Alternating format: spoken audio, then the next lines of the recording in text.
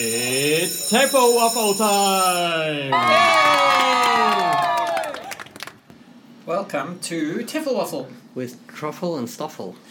Today we're going to talk about tests and Is testing. Is this a test? No.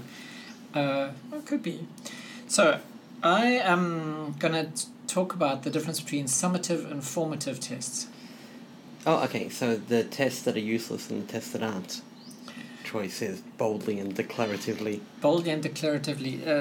Summative tests are A summary. of what the students have learned. Actually, no, they're not. They're a summary of what the students remember. Right.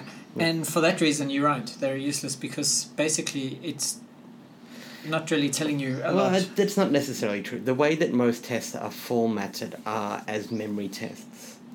They're not proficiency tests. How much can you or can't you do? They're, do you remember the difference between I don't mind it and I can't imagine it? Which are linguistically the same, but in meaning are very different. Wow, okay. That was a great example. It was, Wow. I wrote it and put it on a test about 2 weeks ago. Wow. Yeah, I mean, the thing about summative tests is it's supposed to be the end of a sequence. No, not necessarily. It can be pre and post, it can be progress, it can be whatever. But the whole thing is that it's a do you know or can you remember? Do you know this already? Or do you remember that we learnt it? Well, do you know this already? And do you know this already should be a placement test? Or a pre-test. Yeah, right. Yeah. I mean, a summative test is I've taught units 5, 6, 7, 8, and 9, and I'm going to give a test at the end of them, and that's the score for how successful you've been at learning the stuff I've taught you. Yeah. Which is the basis of end-of-year exams. And almost every test. And they're really useful because the school needs a score to give to the parents. I argue with your definition or use of the word useful there. They're not really useful. They're just what's the whole thing that how do you measure the quality of education? I know, let's make up an arbitrary way by giving them memory tests. I mean, it doesn't have to be a memory test. Okay, so for language, the problem I have with summative tests is how do you actually test language? I mean, this is a crucial question. I'm going to teach the past tense, and now I'm going to give a test on the past tense. Change these verbs into the past tense form. Which is not language. I mean, that's nothing to do with it. It's have you memorized eaten or not? Yes. Yeah. Right. And that doesn't really test whether the students can actually use the past tense. Or know when to use it, or why to use it, or how to use it, or when not to use it, or etc. So from a language perspective, summative tests are fairly useless, as you said earlier. I think also we're kind of mixing up test formatting with the difference between summative and formative. The fact is that most tests are formatted in a way where it's which of these sentences should be in present perfect, and sometimes they're so badly designed that if you don't know what present perfect means, you can't do it. Yeah. Sometimes rather than okay, here are 2 sentences. I blank on holiday last year, or I blank on holiday to Rome. And one should be, I went on holiday last year, and the other should be, I've been on a holiday to Rome. Yeah. A lot of the tests that I've seen given to particularly high school students are multiple choice. Yeah, fill in the blanks. Fill in the blank, yeah. And that means that they're... or sentence correction. Yeah. Sentence correction is... The sentence correction stuff is actually quite useful. Here's a paragraph with lots of mistakes in them. Fix the mistakes or identify... Yeah. Sure. That's testing to a certain extent whether the student knows or can use English. Or is familiar with grammar form. Because it's not testing if they know what it means at all. Well, in the example that you've just given, I blank to Rome. I blank to Rome last week. That's form and use tested. I'd say it's only form. Have you memorized that? No, but I mean, you need to if you're referencing a specific time, you must use past simple. What is past simple? Well, it uses the past form of the verb. Yeah, all right, okay. I could do that without knowing what the sentence meant. Yeah. Okay. Oh, look, time clause. Fair enough, okay. So, now, there's lots of holes then in summative testing. And test formatting, yes. I still say, from an administrative perspective, it serves a purpose. Yes, it serves the purpose of admin. It doesn't serve the purpose of education. Yeah. Does administration serve an educational purpose at all? I have seen an argument for it that it's pretty decent, which is tests can serve as feedback and motivators for students. Oh, I got a 90, I'm doing great. Oh, I got a 40, I better work hard. Or, oh, I got a 40, I suck at this, I'm not going to bother. Okay, all right, I agree with that. But that could be argued for formative tests as well. Certainly. Okay, so let's move on to formative testing then. Okay. If anyone's guessed, I'm not a big fan of tests. Summative, in particular. I'm not a big test fan either, actually. Maybe this is a very biased podcast episode. I'd really rather not test language. Okay, formative testing is, we're busy doing something. Let's do something with this thing that we're learning, and I'll give you a score as you're doing it. And will this score count towards a final grade or mark? Or yes, it counts. It will? Yes. Okay.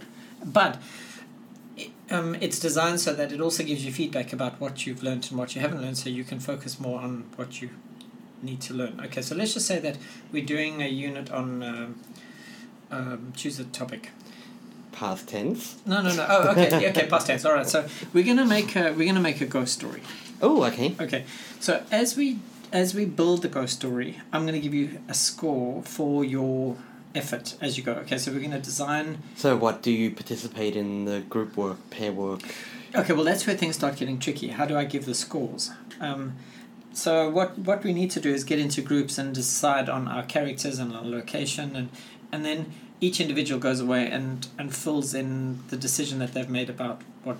And they get a score on task engagement based on how much. Well, you can give them a score on task engagement, or you can give them a score on the accuracy of how they filled in the form about their characters. Or their use of English, how much they spoke mother tongue and how much they.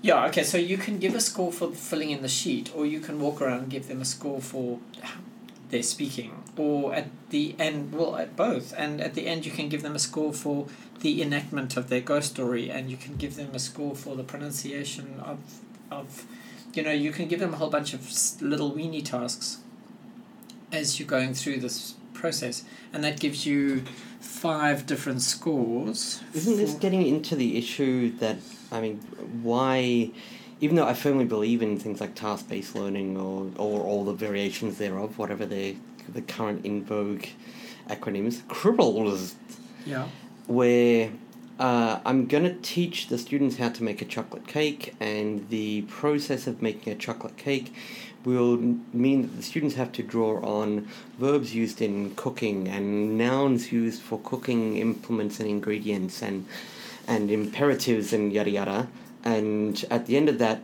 I'm going to test how good their cake is? No. Well, yes and no. I mean, the cake itself is just the crutch with which you're going to assess whatever it is that you're assessing. So in that case, you need to do an assessment on imperatives. You need to do an assessment on classroom kitchen gadgets. Okay. You need to do a test on verb forms to do with cooking: stir, whip, steam, bake. Yeah. So there you've got 3 different language-based areas that I can attest that you're testing as you're going through this task. So the cake at the end, I mean, they eat it and they can score each other's cakes, but then I would say if you're going to eat each other's cakes, not a euphemism. then they can do so they choose somebody's cake and write a review on it, and then you can assess the review review of the cake. So the cake and the eating of the cake is just part of the fun. Okay, so we can have our cake and eat it too. Yes. And assess them on their cake eating skills. Yeah. Okay. So that's formative assessment, the way I understand it anyway, and that gives you a lot more, because you can evaluate the language. You can evaluate the usage. The students are learning as they're going. The scores give them feedback on how well they're doing. So there's that motivation thing. There you are. I've done it.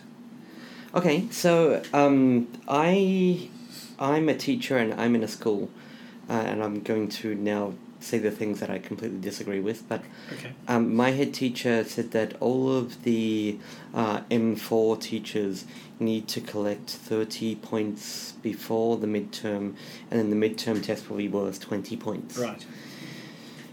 Now, if I've got 3 M3 classes and you've got 4 M3 classes, and both of us have to collect 30 points. Yes. And at the end of it, Soccer Piep says to Soccer Piep, What, you mean Soccer Piep's talking to his sister or something? Yeah, and his sister's in your class. Okay. Oh, so we've got 2 kids and I've done a whole bunch of tasks and you've done a whole bunch of little summative quizzes. Yeah. Yes, that's a problem. You're a teacher that believes in summative, or you couldn't be bothered to do formative evaluations as you're going, and. Or I say, dude, I've got 21 classes this term, and each class has 35 students in it, and trying to collect marks while they're doing their thing means that I have to memorize everybody's name so that I know whose score that I'm writing down while they're doing it. How logistically does this work? Yeah, so that's a problem. That actually is a problem. And formative evaluation, as nice as it sounds, is barbed with problems like that. Yeah. You have to know your students. You've got to have time, because formative evaluation takes longer than... I mean, a quick 15-minute pop quiz will give me a score, a summative score. Yeah. And it takes... It's easier to grade. It's easier to grade. It's easier to implement. It's not going to eat up 3 lessons. Yeah. I mean, it's boring. The flip side, though, can be that... So let me think of a real one that I've done. Oh, okay. So the students designed a package holiday tour, and they had to present it to the class. And while they were presenting it to the class, the other groups were filling in forms about each group's package holiday tour. Right. Where is it? What are the activities? Where do you sleep? What's the transport? Yada yada. Okay. So I did collect in a way, a formative score, but it wasn't really. It was, did you pay attention to other people's presentations or not? So I could argue that technically it's a listening score. Right. But really it was a participation score. Are you being attentive? Yeah, okay. But then I also I rated the students who were presenting. Right. And their ratings were on... there's a pronunciation aspect. There was a pronunciation... a content. How many things did they include? Yeah. And there was something else that I've forgotten. But the point was... Who rated them on that? I rated them on that. All right, okay. The point of that was, though, that at the end of that lesson, I'd collected my 30 points... In one lesson? From all of the students presenting. Right. And the only thing I had to mark was the things that they'd... Filled in while listening.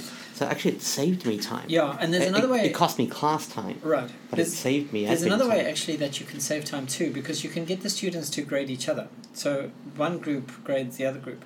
And I've done this a couple of times, and I thought to myself, well, I'm not going to use these scores. Let me just use them as a way of keeping the students engaged. But when I got the forms back, they'd actually graded one another. They weren't all just 5, 5, 5 perfect scores, and, I don't like that group, 1, 1, 1. They had tried. But obviously you set up some sort of rubric. There was a rubric, for the class. yes. And it was a tick box rubric. So did they talk about those tick yes or no? And then at the end counted your ticks, and that's your score. Okay.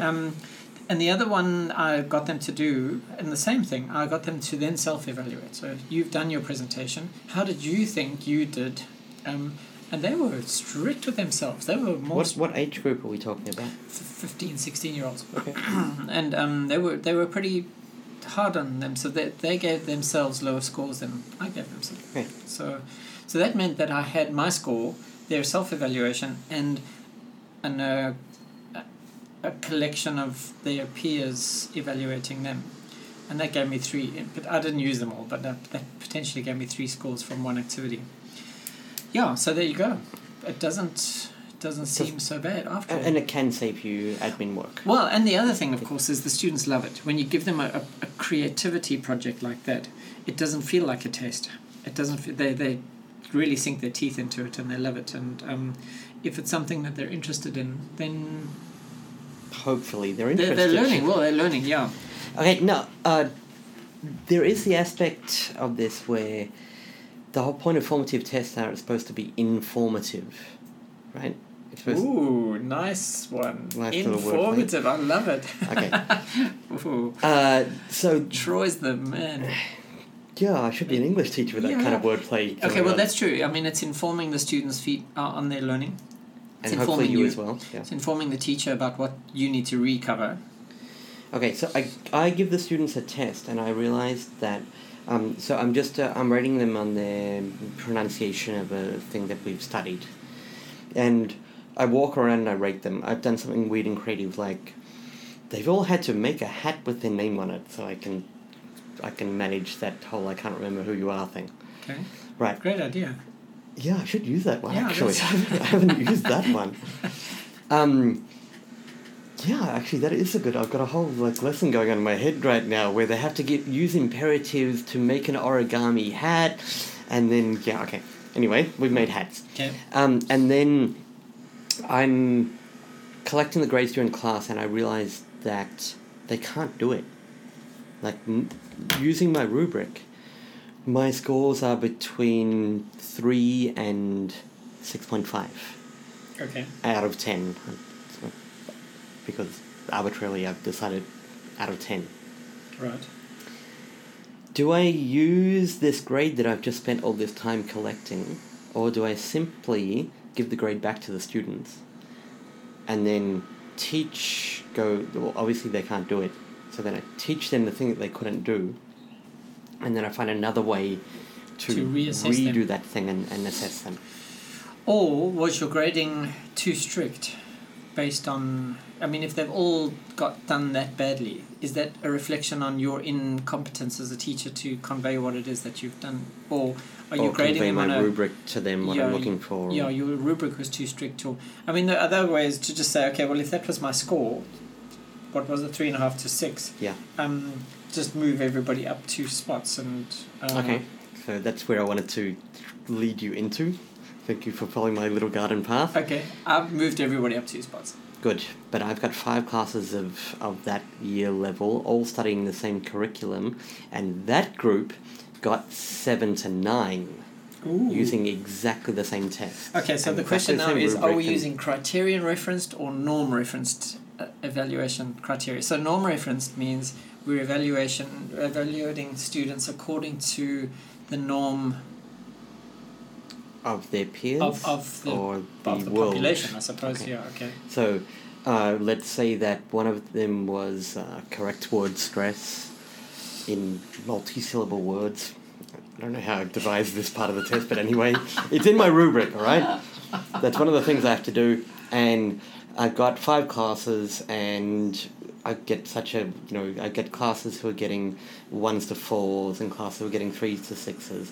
But I've also got 2 of my 5 classes who are getting 7, 8, 9, and I've got 6 students in each class who are getting 10. Okay, so this is criterion. You've got this thing that they've got to do well on, and then you get a score. And that's the grade. That's a criterion reference. So you're just using the success on that thing to grade them.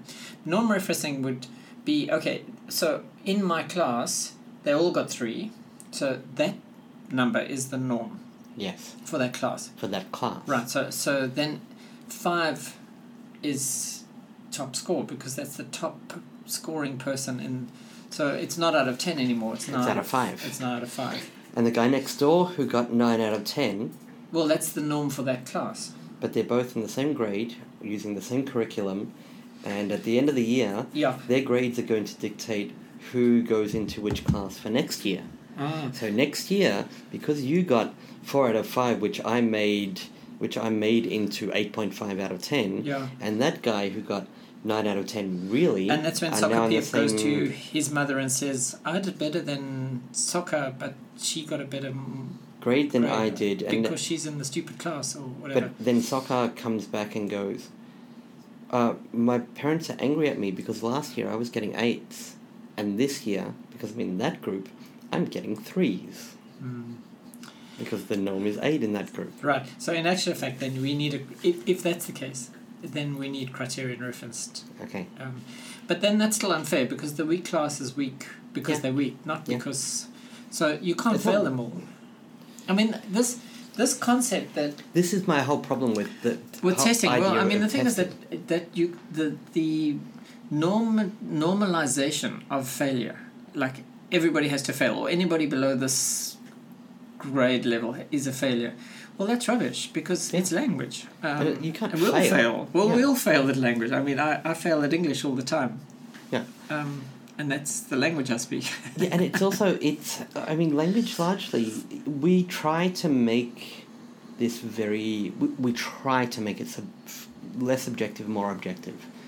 I'm going to measure this And that's what the students want, and that's what the school wants, and the parents want, and that's where the problem comes in. Yeah. Because they think that a number has meaning. Yeah. But how do you grade somebody? Let's say that the class they've got a horticulture subject. Yeah. And they have to grow plants. Yeah. And some students have a green finger. Yeah. Thumb. Yes. Yeah. See, I told you I failed at English. They have a green. So one guy gets big, plump, luscious tomatoes that are juicy and sweet, and the other guy got his tomatoes to be plump but they were sour. Yeah, and but the other guy my had tomatoes died. Yeah, your tomatoes died. Another guy got tiny tomatoes, but they were sweet. And the other guy... So the question is who failed.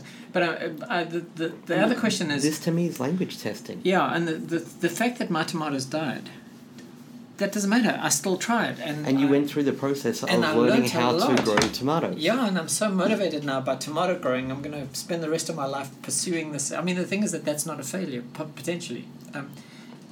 So, yes, testing is just a waste of time.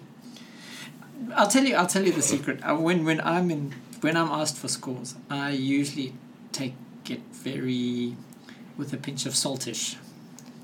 Yeah. Saltly. I don't take them very seriously, and I try my best not to fail students.